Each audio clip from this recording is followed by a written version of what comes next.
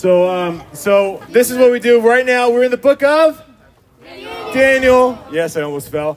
Daniel chapter 5. Daniel chapter 5. And it's been an incredible book so far. We're almost done with it. Not the entire book, but we're going to stop at chapter 6. Because in chapter 7 and on, we get into some crazy stuff.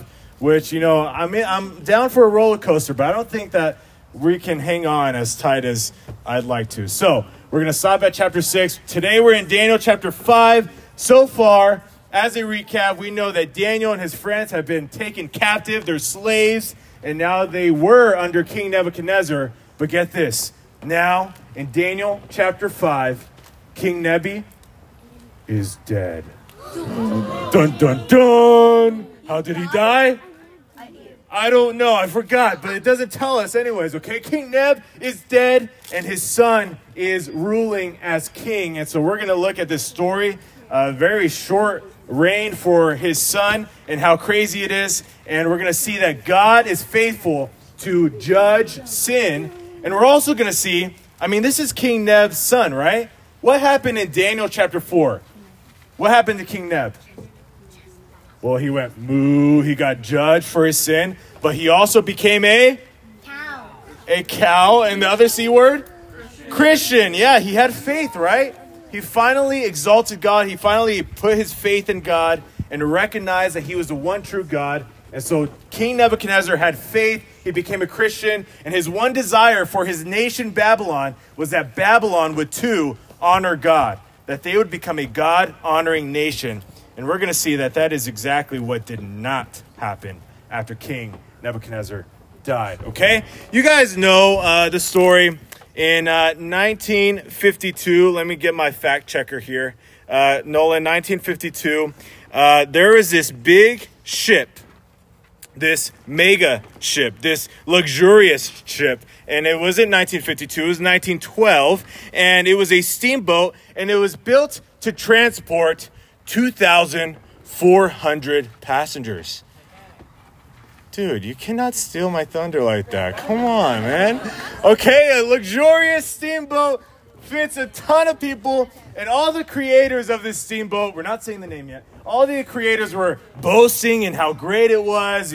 It's built to last. They said this ship was unsinkable. Nothing can sink this ship. It's crazy. It's awesome. We've been working on it for years, and it's going to go all across the North Atlantic coast, wherever it went. It didn't go far. And they were boasting in it, and the captain even was so proud of this ship, what he's done, what he was about to sail in.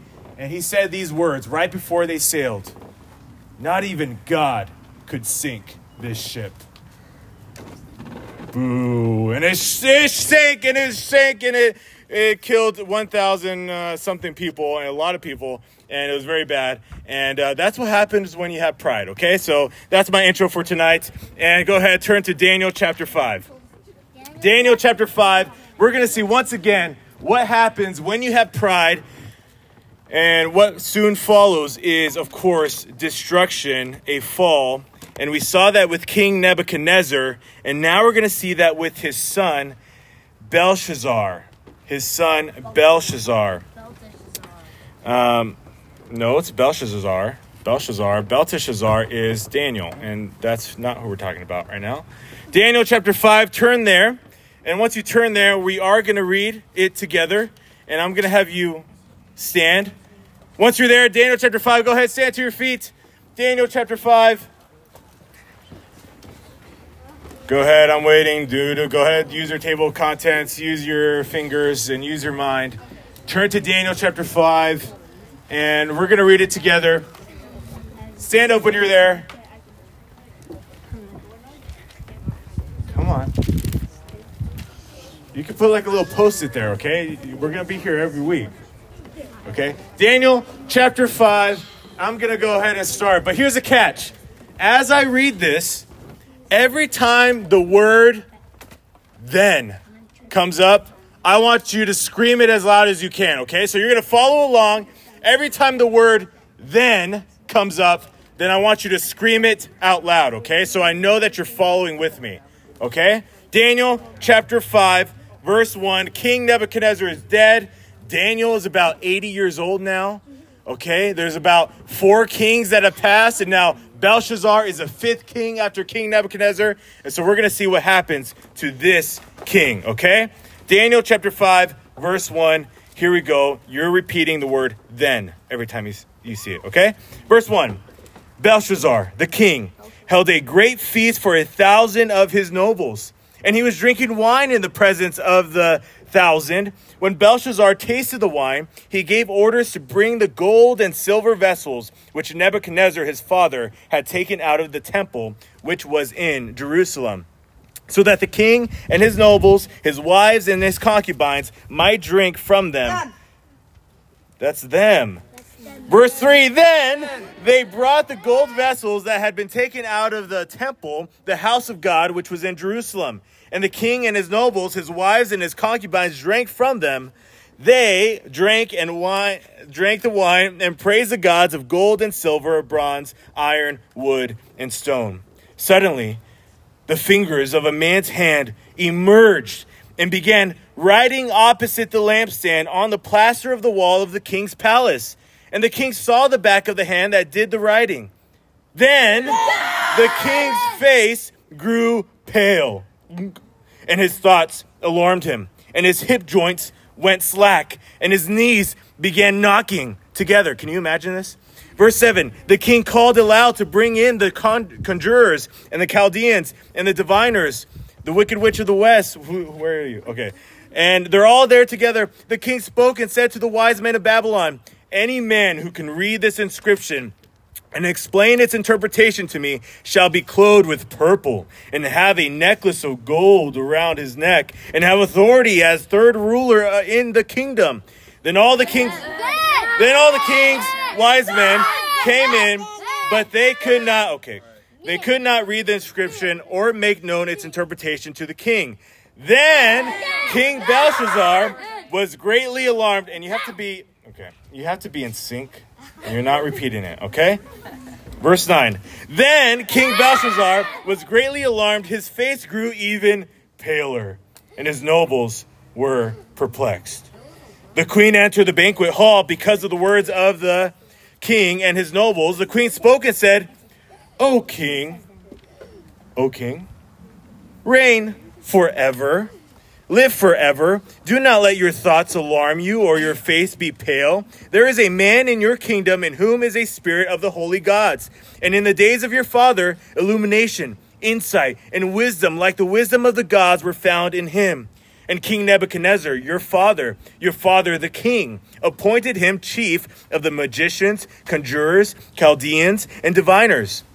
This was because an extraordinary spirit, knowledge and insight, interpretation of dreams, explanation and enigmas, and solving of difficult problems were found in this who? Daniel, whom the king named Belteshazzar. Let Daniel now be summoned, and he will declare the interpretation. This is like deja vu, right? Okay, another thing that needs to be interpreted. Who can solve this? Who can understand it? Let's bring all the wise men. Oh, they can't figure it out because they're fake. Let's call Daniel. And now Daniel is here, 80 years old about. He's old. Maybe he's in retirement by now, but they call him back in. Verse 13. Then Daniel was brought in before the king. The king spoke and said to Daniel, are you that Daniel who is one of the exiles from Judah, whom my father the king brought from Judah? Now I have heard about you, that a spirit of the gods is in you, and that illumination, insight, and extraordinary wisdom has been found in you. Just now the wise men and the conjurers were brought in before me, that they might read this inscription and make its interpretation known to me. But they could not declare the interpretation of the message. But I personally have heard about you, that you are able to give interpretations and solve difficult problems. Now, if you are able to read the inscription and make its interpretation known to me, you will be clothed with purple and wear necklace of gold around your neck, and you will have authority as a third ruler in the kingdom. Then Daniel answered and said before the king, I like this, keep your gifts for yourselves, or give your rewards to someone else. However, I will read the inscription to the king and make the interpretation known to him. O king, The Most High God granted sovereignty, grandeur, glory, and majesty to Nebuchadnezzar, your father. Because of the grandeur which he bestowed on him, all the peoples, nations, and men of every language feared and trembled before him. Whomever he wished he killed, and whomever he wished he spared alive. And whomever he wished he elevated, and whomever he wished he humbled. But when his heart was lifted up, and his spirit became so proud that he behaved arrogantly, he was deposed from his royal throne, and his glory was taken away from him. He was also driven away from mankind, and his heart was made like that of beasts, and his dwelling place was with the wild donkeys. He became a cow. He was given grass to eat like cattle, and his body was drenched with the dew of heaven until he recognized the Most High God is ruler over the realm of mankind, and that he sets over it whomever he wishes. You remember this, right? That was the last chapter. Verse 22. Yet you, his son, Belshazzar, have not humbled your heart, even though you knew all of this, but you have exalted yourself against the Lord of heaven. And they have brought the vessels of his house before you. And you and your nobles, your wives, and your concubines have been drinking wine from them. And you have praised the gods of silver and gold, of bronze, iron, wood, and stone, which do not see, hear, or understand. They're fake. But the God in whose hand are your life breath, and all your ways you have not glorified. Then the hand was sent from him, and this inscription was written out. Now this is the inscription that was written out. Mene, Mene, Tekel, Upharsin, whatever you want to say. This is the interpretation of the message. Mene means God has numbered your kingdom and put an end to it. Tekel, you have been weighed on the scales and found deficient. Paris, your kingdom has been divided and given over to the Medes and the Persians. Then Belshazzar gave orders, you weren't paying attention, and they clothed Daniel with purple and put a necklace of gold around his neck and issued a proclamation concerning him, and he now had authority as the third ruler in the kingdom. That same night, Belshazzar, the Chaldean king, was slain. He was killed. So Darius the Mede received the kingdom at about the age of 62. Then you sat down. Okay, go ahead. Good job. Good job. Okay, no more words from you. Okay? Now, crazy story, right? I feel like I say that after every chapter, but it really blows our mind to see. This is what we see. Belshazzar, his father is who? Who's Belshazzar's dad? King Nebuchadnezzar. Who's Belshazzar's dad? King Nebuchadnezzar. So Belshazzar knows what happened to King Nebuchadnezzar, right? He knows that his father put his faith in God and now has faith, and he wanted his kingdom, Babylon, to be a God-fearing, God-honoring nation, right? But Belshazzar, now that he's king, he does not have faith. He does not trust this God. He does not put his faith in this God like his father did. No, he totally rejects this God. And what I want you to see here, listen up, is that sin demands judgment. And God will judge your sin. He will. And what we see and what we learn from Belshazzar, not following after his father, is a perfect example of what it means that our faith is uninherited. Meaning that we do not automatically gain our faith. We are not automatically entered into the kingdom of God just because our parents have faith, just because our parents are Christians, just because our family are Christians. No, we need to have our own faith. We need to ourselves repent and put our faith in God. And that's what we see with Belshazzar, who does not do this. And so we're going to look at this in 3 points, okay? And we're going to see this, what Belshazzar does and what he does to deserve judgment. And I want you, as we go through this, to see, am I doing things that are similar to this? In what areas am I also sinning in the ways that Belshazzar also sinned. Okay, so point number one, the sin. The sin. And we see this in verses 1 through 4 and verses 22 through 23. So the sin, these are all characteristics of a person who is about ready to get judged. These are sins that are found in a person, and if they're found in you, then get ready because God is going to judge this sin. He must. He's a just God, and he will punish sin. And point A, the first sin that we see in Belshazzar, and maybe that we see in you and in ourselves, and as we've seen in Nebuchadnezzar, is point A, he was prideful. He was prideful. And I gave it to you because these words are bigger, and I don't want you to waste time on it. He was prideful, verses 1 through 4. Babylon is currently at battle with the Medes and the Persians, but you know what Belshazzar does? He's like, you know what? We're fine. Babylon is fine. We're strong. We're great. We got our wall. We don't need to worry about these Medes and Persians. We're strong. Okay, I can do it on my own. You know what? And in fact, I don't even need this God that my father put his faith in and my father put all his trust in and submitted to. I don't need that God because we are strong and I can do it on my own. That was his pride. He didn't worry about this threat, the Medes and the Persians coming to invade, because they were strong, and rightfully so, they were strong, but he was too prideful to submit his life to God. And so, the first sin that we see, the same sin that we saw all throughout the life of Nebuchadnezzar, is his pride. And I want you to ask yourself, is this your same attitude? Do you go throughout life and you think your life is so chill? Your life is so easy. You're so great. You're so smart. You've got it all worked out for you. And you don't need this God to tell you what to do. You've got it on your own. You can figure it out on your own. Do you have this same pride that basically goes, I don't need help from God. I can do it on my own. That was the heart of Belshazzar and the Babylonians. Proverbs 16, verse 18, look at your outline. Pride goes before? Pride goes before? Destruction. Pride goes before? Destruction. Yeah, it does. And a haughty spirit before stumbling. So go ahead. Be prideful. Think that you can live this life on your own without God. Think that you've got it all figured out, that you're so great.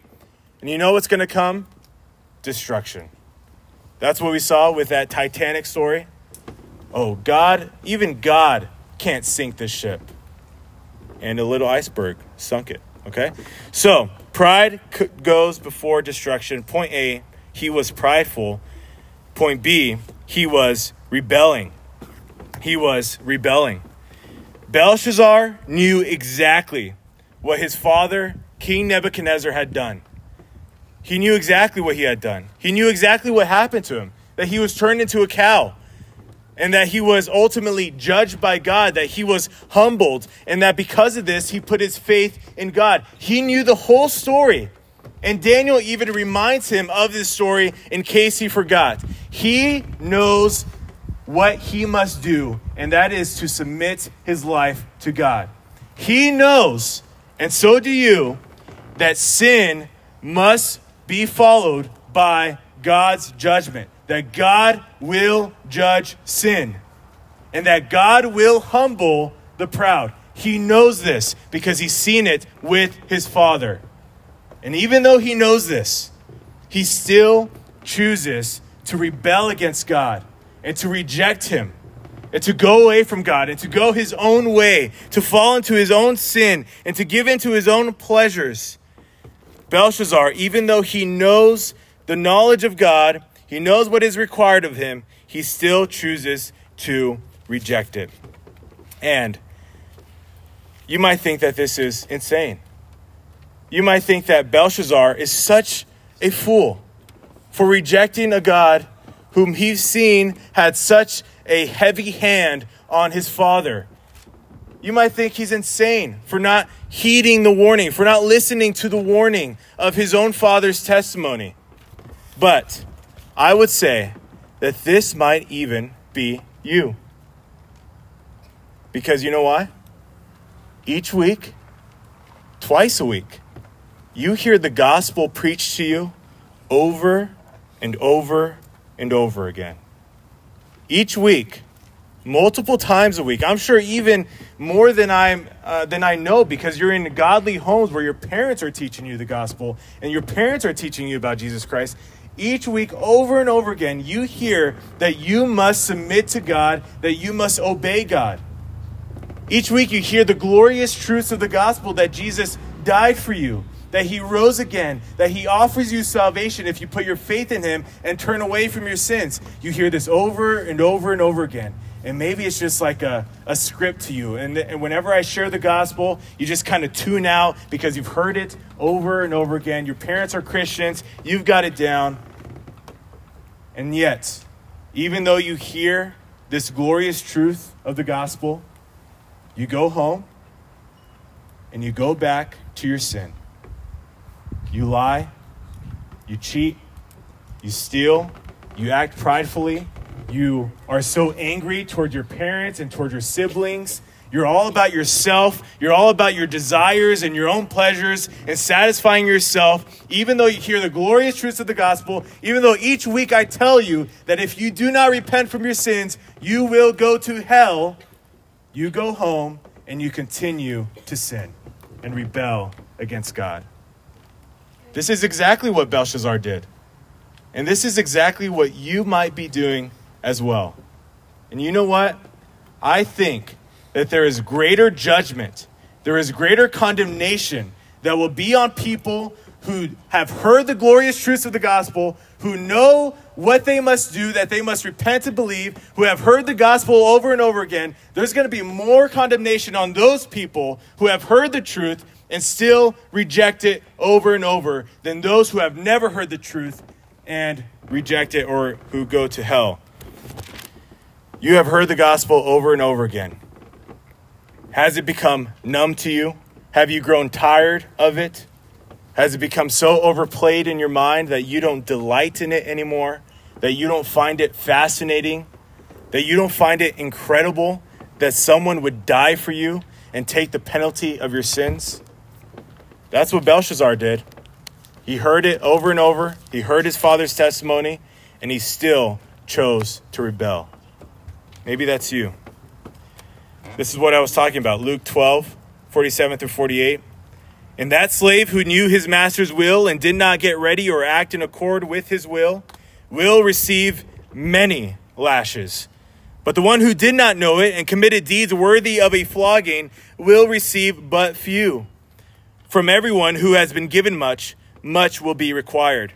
And to whom they entrusted much, of him they will ask all the more. You have heard the gospel over and over, and you must respond to it. Point C. Belshazzar was also idolizing. Verse 23. He was also idolizing. Belshazzar exalted himself. Obviously, that's what happens when you're so prideful. You're making an idol of yourself. And also, he was idolizing what? These false gods. These gods made of bronze and silver and gold and wood and all these gods. He was idolizing them and he was worshiping them instead of the one true God. He refused to submit his life to the one true God, right? And again, this sin, you might think, that's crazy. Why would Belshazzar worship this wooden statue and these metal statues? It's so silly. It's so foolish. But you too make your own idols, right? What is an idol? Anything that you put above God. Anything that you make a priority above God in your life. Do you spend all of your time, all of your thinking, all of your brain about sports, about your friends, about your popularity, about how you look, about how much money you can get in the future, what your future career will be, what your future spouse will be like? Do you spend all your time thinking about things that are not God, worshiping things that are not the one true God? If so, then that is your idol, and that is a sin that demands judgment, right? So think to yourself, and in small groups, what do I make an idol as well? Well, Belshazzar was evil. He was terrible. He did not follow his father's way. He went to his sin. He fell into the trap, and he was prideful. He was constantly rebelling against God, and he was constantly idolizing false gods. Now, point number 2, there is the warning. The warning. Here it is again. The warning comes from Daniel. Daniel is now old. He's been called back in. And Daniel is not afraid to tell it like it is, right? We've seen this over and over again from Daniel. He has an uncompromising faith. He has an undying faith. He is not afraid to tell Belshazzar, as he did with his father, what is wrong, what he has done, and what he deserves, and what he must do to repent from his sins. And so the warning comes from Daniel. He reminds Belshazzar of the testimony of his father, that God judged Nebuchadnezzar and humbled him, made him into a cow. Okay, I have to pause. Made him into a cow and judged him because of his sin.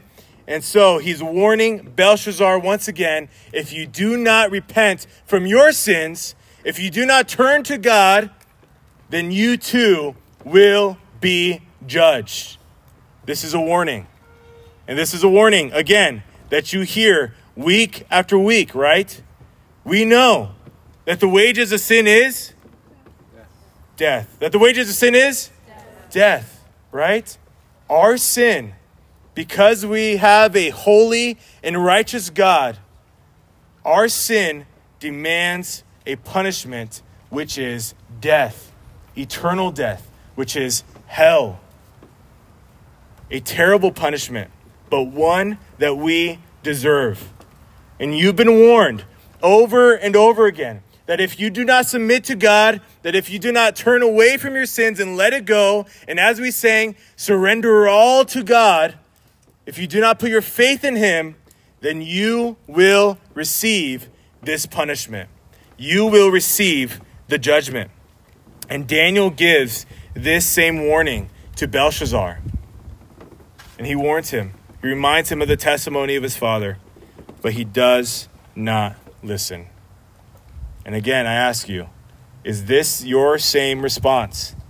Do you hear the warning and yet choose to ignore it again and again? I don't know how I can make it any more real to you. I don't know how I can make you understand that this judgment is terrible and that hell is a real place. If that doesn't keep you up at night, then you're in huge trouble. You should tremble and you should fear this great punishment. And you should heed the warning. You should acknowledge the warning. But Belshazzar doesn't. Romans 1, verse 18 through 20. This is an excellent passage describing unbelievers. For the wrath of God is revealed from heaven against all ungodliness and unrighteousness of men who suppress the truth in unrighteousness, because that which is known about God is evident within them, for God made it evident to them.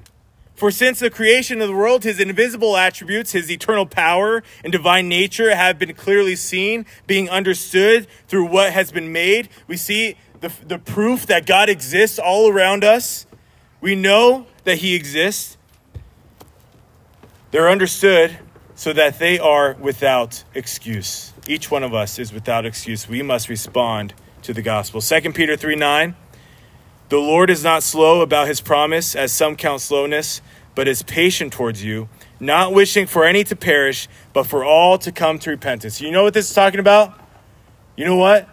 You sin over and over again, and I'm telling you that your sin is going to be judged, and you're saying to yourself, well, I've been good so far. I mean, I've sinned, and I've delighted in all these pleasures and all these things that God hates, and he hasn't judged me yet. So far, I'm pretty good. I mean, maybe he's just going to pass over me. Maybe he's not going to judge me for my sin. And you know what this verse is saying? That's not true. God is just being patient with you. He's just showing you mercy for now. But your sin will be judged. Maybe not today. Maybe you won't see the extreme consequences of your sin today. But one day, your sin will be judged. The ultimate judgment is hell. But there are also earthly consequences. And your sin, even though you try to hide it, will be found out and it will be judged. You cannot hide from it. So that's the warning. Now point number 3, the judgment. The judgment. See this in verses 24, 31. We see Daniel, who deciphers this message that, get this, was carved by the hand of God into a wall. If that isn't a shocking warning that would bring about repentance, then I don't know what is. I don't know how much of a warning that you need than the hand of God to carve out this warning to you. But here it is to Belshazzar. He still ignores it, and so he gets the judgment. That his kingdom will end like was prophesied, like we saw with the statue, remember? That we saw King Nebuchadnezzar and the Babylonian kingdom will eventually end. And now it is about to end. It is about to fall. God has had enough with the sin of Babylon, and he is going to put an end to it once and for all. And so it is with us. Like I said, for you unbelievers, for you who will not submit your lives to Christ, the ultimate judgment is eternal death, is hell. That's what happens if you don't put your faith in Christ. But even for you Christians, even for you who have already submitted your life to Christ, you say that you're a Christian, you say that you've put your faith in Christ, and that is great. Even for you, your sin will have consequences. Your sin will not be judged with eternal death because Christ forgave it on the cross, but your sin will still have consequences.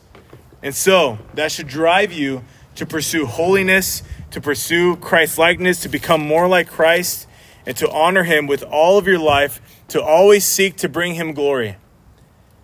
All of us must repent from our sins, but some of you need to repent for the first time. Well, this is a heavy message on the judgment of God, right?